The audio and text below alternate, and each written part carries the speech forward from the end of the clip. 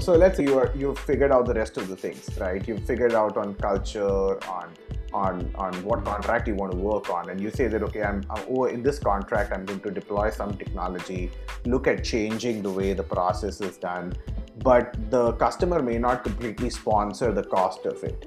So is there a way FM companies or FM leaders could do things to set aside a budget or a corpus through which they can sort of implement such technologies or changes as we are talking about? Yeah, I mean, there are organisations, and sometimes actually on the customer side, which put aside an innovation fund, which I think is a really great idea, because it's almost saying this is the pool of funds that we have to test, to trial, to pilot, and of course in with real customers.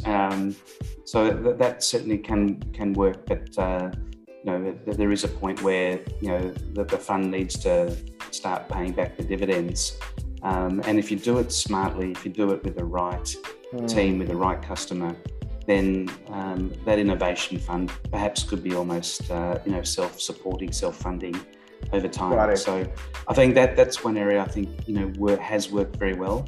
There aren't too many organisations though that are really necessarily that forward-thinking and willing to create such a fund. But that's one way of kickstarting the change on behalf of customers, demonstrating that it works, and then ultimately the customer is the one that will pay for it, but ultimately it's at a lower cost than what they are currently doing, and generally with much better outcomes, lower risk, better experience for the users that use the facilities. So it really is, it can very quickly become a great return on investment. Now, you in this case, you read my mind. I mean, I had this written that you could probably set up a corpus. The FM company could set up a corpus. And the other point I had mentioned was, I mean, I had written on my notes. I'm hoping that you didn't get the opportunity to sneak through and look at the notes. But the other point was precisely that you find a way to remove the inefficiencies within the process and make that innovation fund grow by the savings that you would get out of it, and that could sort of both of them could then result in allowing an FM company at least to get started with the sort of deployment of technologies at a relatively lower scale, but at least they can get started. And the other thing, this problem could this fund problem, a rolling fund or a corpus could do, JJ, is solve this issue that we spoke about, right? Where contract says, my P&L is struck. I mean, I'm not going to take out of my P&L and stuff. So you know that there's a bucket of money, and an amazing point you mentioned, that whoever puts in the best team of champions, whoever finds out the best contract and customer to work on with this, gets a pie of the innovation fund, and you go ahead, you deploy and you demonstrate.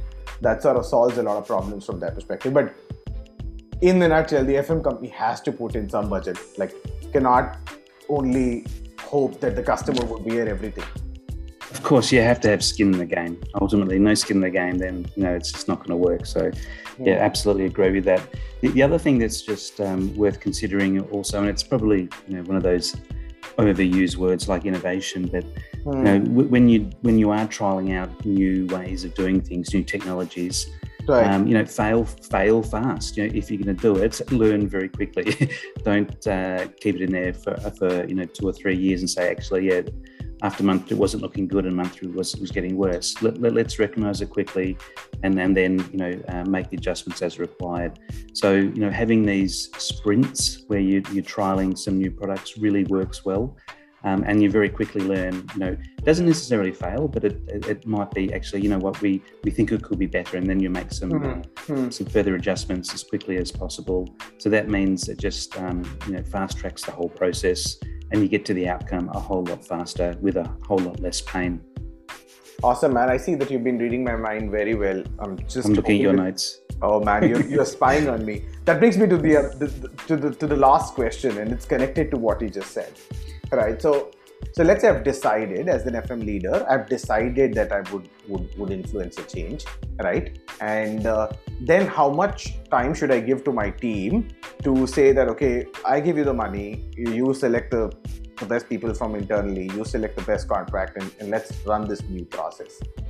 how much time should I give to my team members and everyone, and say, and so that once they use that time, they could come back and say, okay, this is how predictably we are going to change the process in that sense. Yeah. So I think 6 months you should start seeing some benefits. If you're not, then you have to ask the question, why not? And then you could say for some other things, maybe it's 6 months to a year. But if it's a whole lot more than that, then the technologies, the innovations, and all the other things that we've been talking about probably aren't quite right. So I would recommend that certainly no more than a year to start seeing some really good, tangible benefits, not just financial. Some may take longer, but a whole lot will happen a whole lot quicker as well. And the reality is some of these things can actually happen on day one. If you've got the right commercial model, the right SLAs, KPIs, then actually these things can happen on day one. But realistically, okay, it's more than one day, and it's probably close to 6 months. That's my view. What I've been seeing, and what I would, you're quite correct that some would come early and some would, some signals would come a little later. So that's absolutely, and you have to look out for all those signals. But if for the first signals you have to wait for more than 6 months, then I agree with you. Then there must be something must be going wrong. So according to me, and a team or an FM leader should give themselves a couple of years. And when I say couple of years, I'm saying not just trying it out, but actually getting to a position where you can comfortably demonstrate to a customer and to internal stakeholders that you could run this new way of doing things, like for example an output-based contract, and actually say this is how we have completely closed the cycle. But and also to effectively understand all the different aspects. So 0 to 2 years is there, but you have to watch out for softer signals every quarter or so. So you're quite correct that there would be some things that you would see up early. So for example, whether you're getting the right kind of insights or not, whether you are getting the early insights on whether your maintenance schedules are being effective or not. You do not know how you need to change the schedule right now, but you do know that your schedules aren't working, so on and so forth. So you keep getting answers to those intermediate questions. But overall, I think a couple of years is going to be a good time between the journey that you started of wanting to be able to be more predictable in use of technology, demonstrate that you can use technology, run output-driven contracts, not just to the internal stakeholders, but to the customers as well, is what I would say, JJ. I'm a bit more patient over here. I know you are. I know. That's what I love about you. I think that's well summed up. And I think the other message is, it's not a one-time hit wonder. You're doing this technology. It's ongoing transformation, ongoing efficiencies. And I think about the likes of IoT.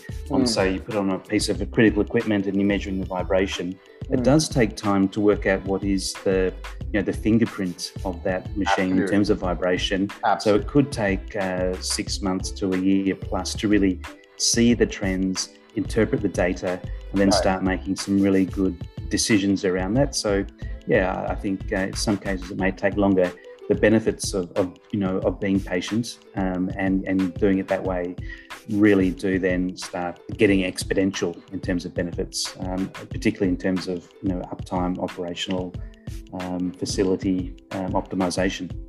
No, absolutely, mate. And what I liked about what you said is that not everything will take so much time. You will have some things which you will see early, and which you should see early. At least some signals would come that way. So you have a mix of things that you're looking out for. That sounds great, JJ. We're almost at the end of the episode. We've spoken about the 4 C's and probably a couple of points on each item for people to stitch around, and this sort of automatically comes out as a framework.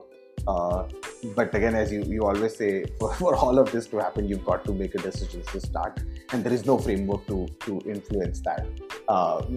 Any parting note for this episode? Do you think we've not covered anything particular? If the last episode was the 4 C's, this one for me is getting comfortable being uncomfortable. Right. If you can accept that, then this really is the path to transformation, surely. When you think of all the other things that are absolutely important, they all play a role. But fundamentally, if you get that right, then you're on the path to success. Absolutely, mate. I mean, and success does not have to be an absolute success, but I think as you've been saying, that at least you'll find out what else needs to be done so that you can make consistent progress. Awesome, mate. Thanks a lot for the time, JJ. And to get a bit of nostalgic, we'll just have one more episode next week where we are going to round up everything. It's going to be like the penultimate episode where we bring everything that we've done all together. But this has been super cool. I hope that this episode and everything that we've spoken about, we'll stitch it together as a framework as well for people to download, right? But I mean, we've received some great feedback over the last couple of days in the last week, especially around the last episode, as you said, JJ. And I'm sure we will have similar feedback for this episode as well. Thanks a ton, JJ, for being on the show, and I'm hoping that everyone else enjoyed it as much as we are doing it, bringing it live to you. Any other parting note from you, JJ? Anything else? No, just well summed up, and looking forward to the final episode of this series. There could be more.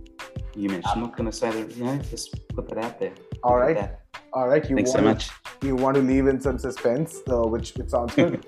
Thank you, everyone. Have a great week ahead, and speak to you again sometime soon. Take care.